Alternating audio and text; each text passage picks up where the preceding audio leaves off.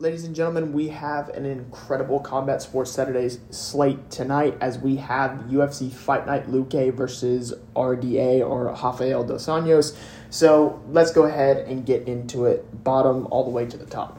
So first fight on the card, we have Juliana Miller, the TUF 30 winner, who had an incredible win against Brogan Walker in her fight to come into the UFC.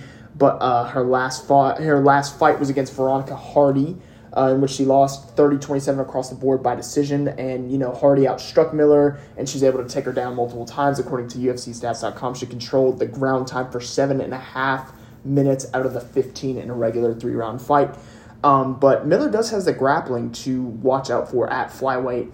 And if she can be a little bit more aggressive on the feet against someone like Santos, who is currently 23 years old, and she has the type of submission game to win this fight in her debut against Juliana Miller, the TUF 30 winner. Luana definitely needs to use her ground game and control the fight on the ground, because if she can, I think she's going to win this one easily. So I think it's going to be Santos by decision in this one. Now we have Damon Blackshear versus Jose Johnson. So for Blackshear, in his last fight, he secured a great win over Luan Lacerda with, he has a very long, rangy style at bantamweight, and he's very flat-footed, and he has a Muay Thai-like style, and he's very flat-footed. But when he is in close, he's throwing 1-2 shots, and he's just throwing shots straight down the middle with teeps and straight punches. And he eventually wore down Lacerda, and Lacerda kept trying to go for a submission, but Blackshear was able to take control of that and was able to control him on the ground, and was able to get out of those submission positions that he was in. And then he was able to finish. But if he can be a little bit more active, whereas someone like Jose Johnson, the guy that he's going up against, he has the threat of the KOs, and I think that Johnson's going to be able to throw him a little bit off of the type of game that Blackshear brings to the fight. So look for Johnson to probably win this one. By a little bit more of aggression, and on top of that, possibly by KO, because he definitely has the power to do so. So look for Johnson by finish. Now the next one we have is Jacqueline Amorim versus Montserrat Ruiz. So for Amorim, the one thing that she has is exceptional grappling, and also she has the ability to take down fighters constantly, and she also has the ability to show off her great jiu-jitsu.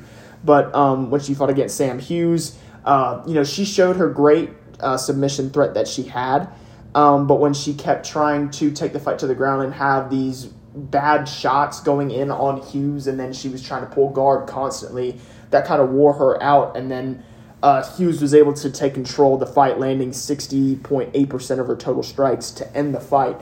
So I think for Amorim, she really needs to get this fight on the ground. But Ruiz has, she's been gone for 2 years. After losing her last fight to Amanda Lemos, who's actually fighting, I think, next week, she put up 136 total strikes in her debut. Ruiz did, landing 81% according to the Google stats looking up on the fight.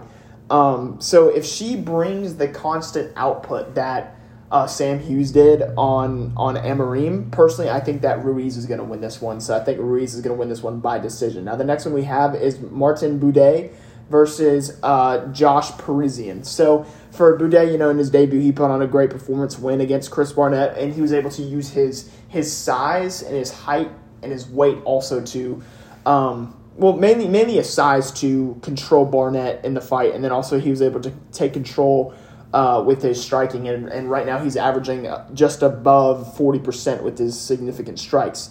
And for Parisian, if he can use the wrestling, and if he can use that wrestling that he had to secure the win like he did against Alan Badeau, which even though he got hurt in that fight, he used his wrestling and was able to wear down Badeau and then was able to finish him.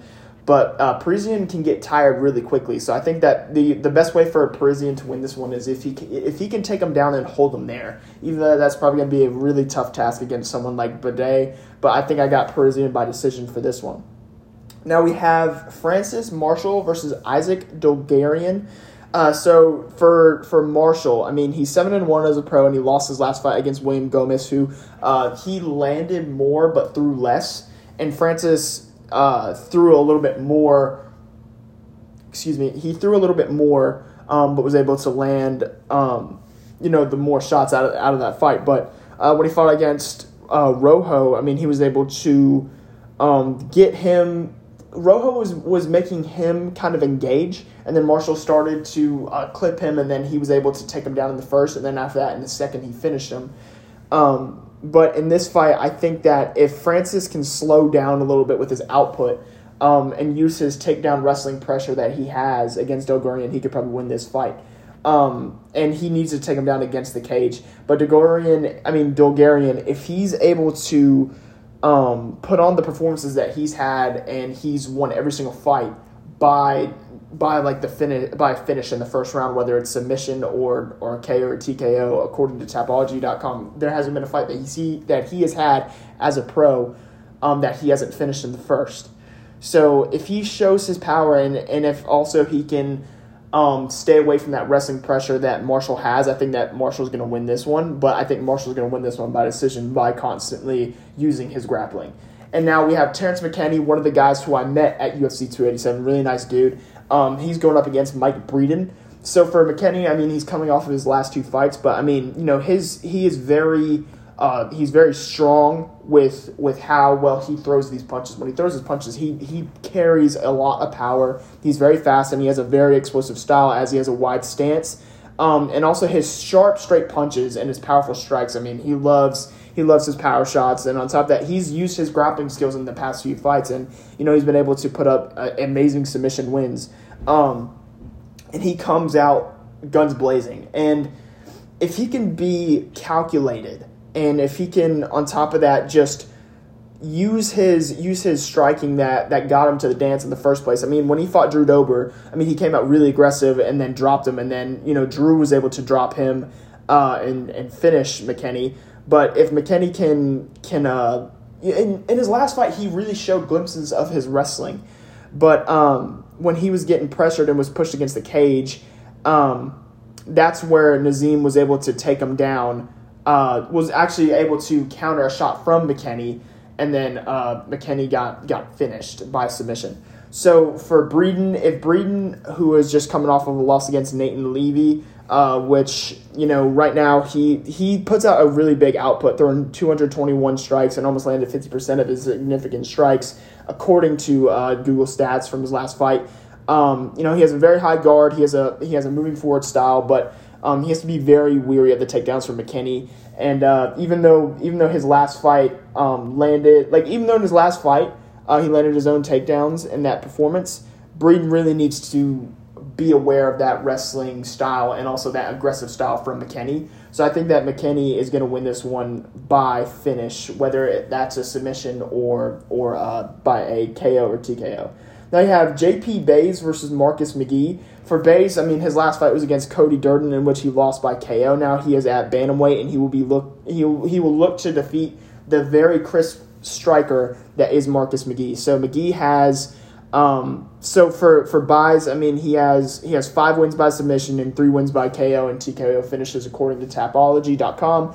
And if he can use that wrestling that he has in closing distance against someone like McGee, who was very rangy, and on top of that, he uses his leaping attacks and also his kicks to close the distance multiple times on different opponents, I think that he's going to be able to beat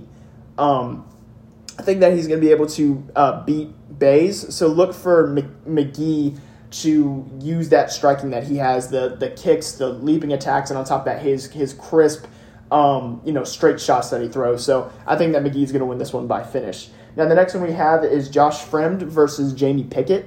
So for Fremd, he is 6'4", and also he had a really great win against Cedricus Dumas, which, I mean, he got clipped in the first, but then was able to clip Dumas back and was able to take him down.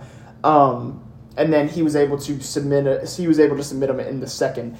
And he's been able to get controlled on the ground as well. Fremd has. I mean, he got picked apart a little bit by Tresean Gore's wrestling, and then he got submitted. But when Fremd shows that jab and also his kicks, and also his leg kicks as well, in particular, he's able to close the distance for takedowns. So if Fremd can establish the jab and keep Pickett away, I think that's what's going to win him the fight.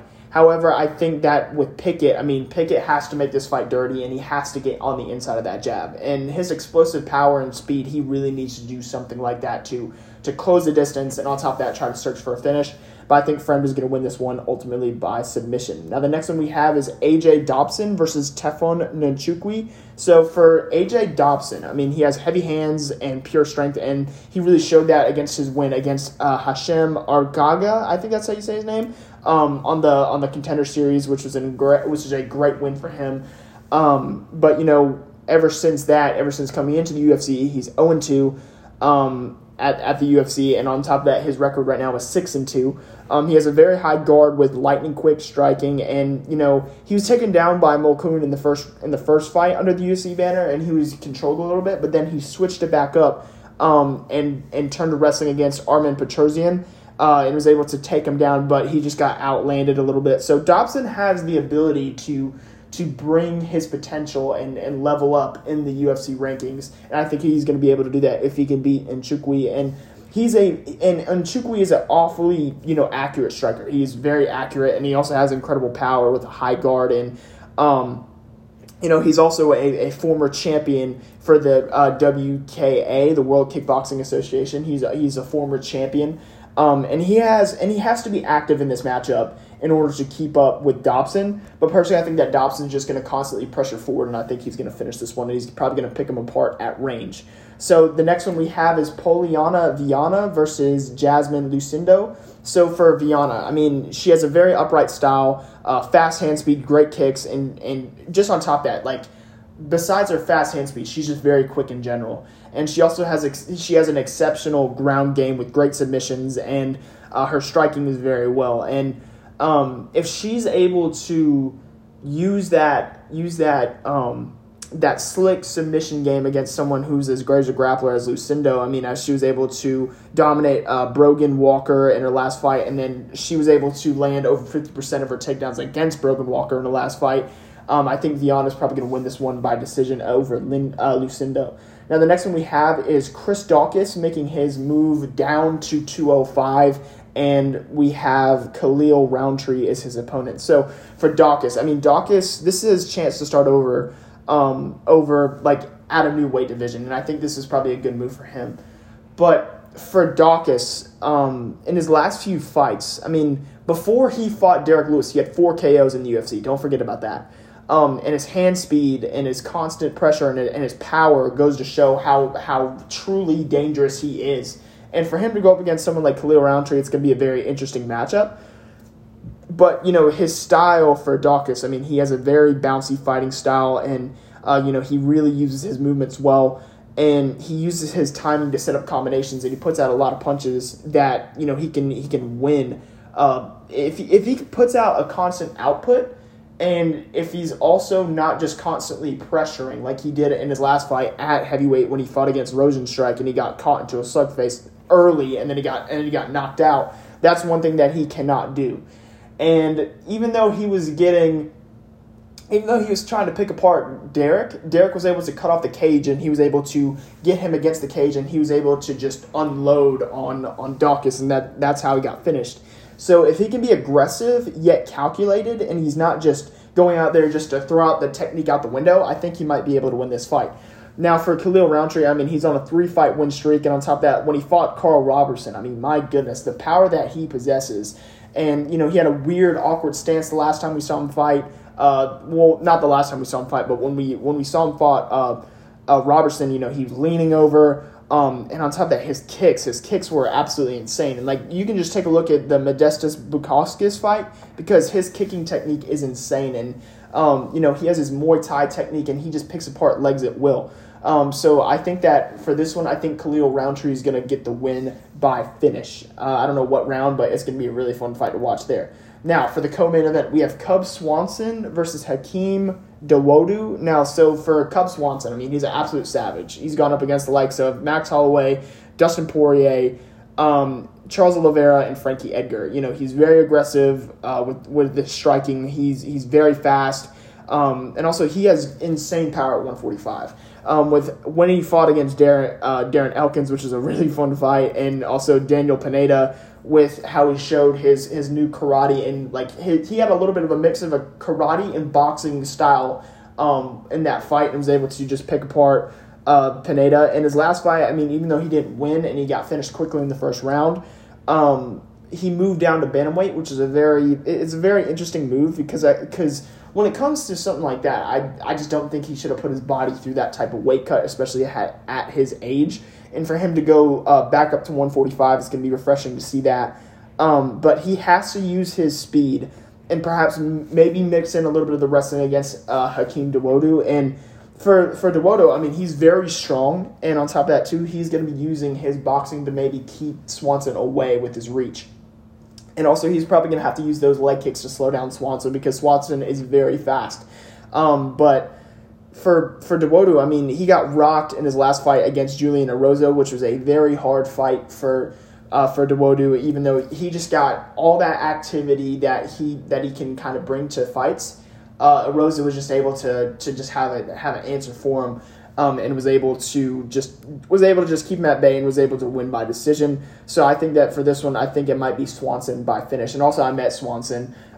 He's a really nice dude, really chill dude. I went up to him. I didn't want to be disrespectful. I was just like, "Hey man, how's it going?" And he was like, "All right, good to see you." So that was good. And now for the main event, we have Vicente Luque versus RDA. I also met Luque at UFC 287. Very fortunate to see him. And then for this fight right here, I mean, it's going to be a very interesting fight because of how similar both of these guys are. Now, for Luque, I mean, for anybody who watches the UFC and knows anything about Vicente Luque, he's not in a boring fight. He will constantly come forward and he will try to take your head off at all times. And when he goes up against anybody, he's willing to put his entire life on the line to win. And I understand that's like one thing that a lot of people say all the time, but in his last fight, apparently he had internal brain bleeding in the fight versus Jeff Neal, in which he lost by KO. But he has a very devastating striking style, and he has a very bouncy style. And he has a bunch of wins by KO and TKO, and the way that he can switch stances and utilize his kicks, and on top of that, just chip away at leg kicks, and on top of that, when he gets someone against the cage, he tees off on them, and he is willing to sacrifice everything. I mean, the fight when he fought Brian Barberina, that was an absolute barn burner.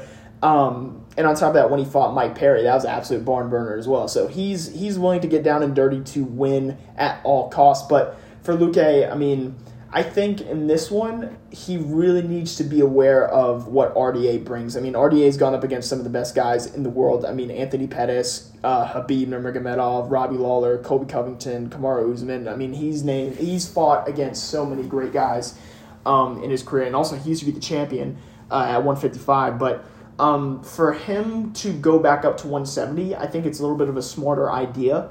Especially right now in his career, because it's kind of like towards the back end. In his last fight at 155, he lost to Rafael Fiziev. And for him to beat Barberina, that was a great one for his last fight.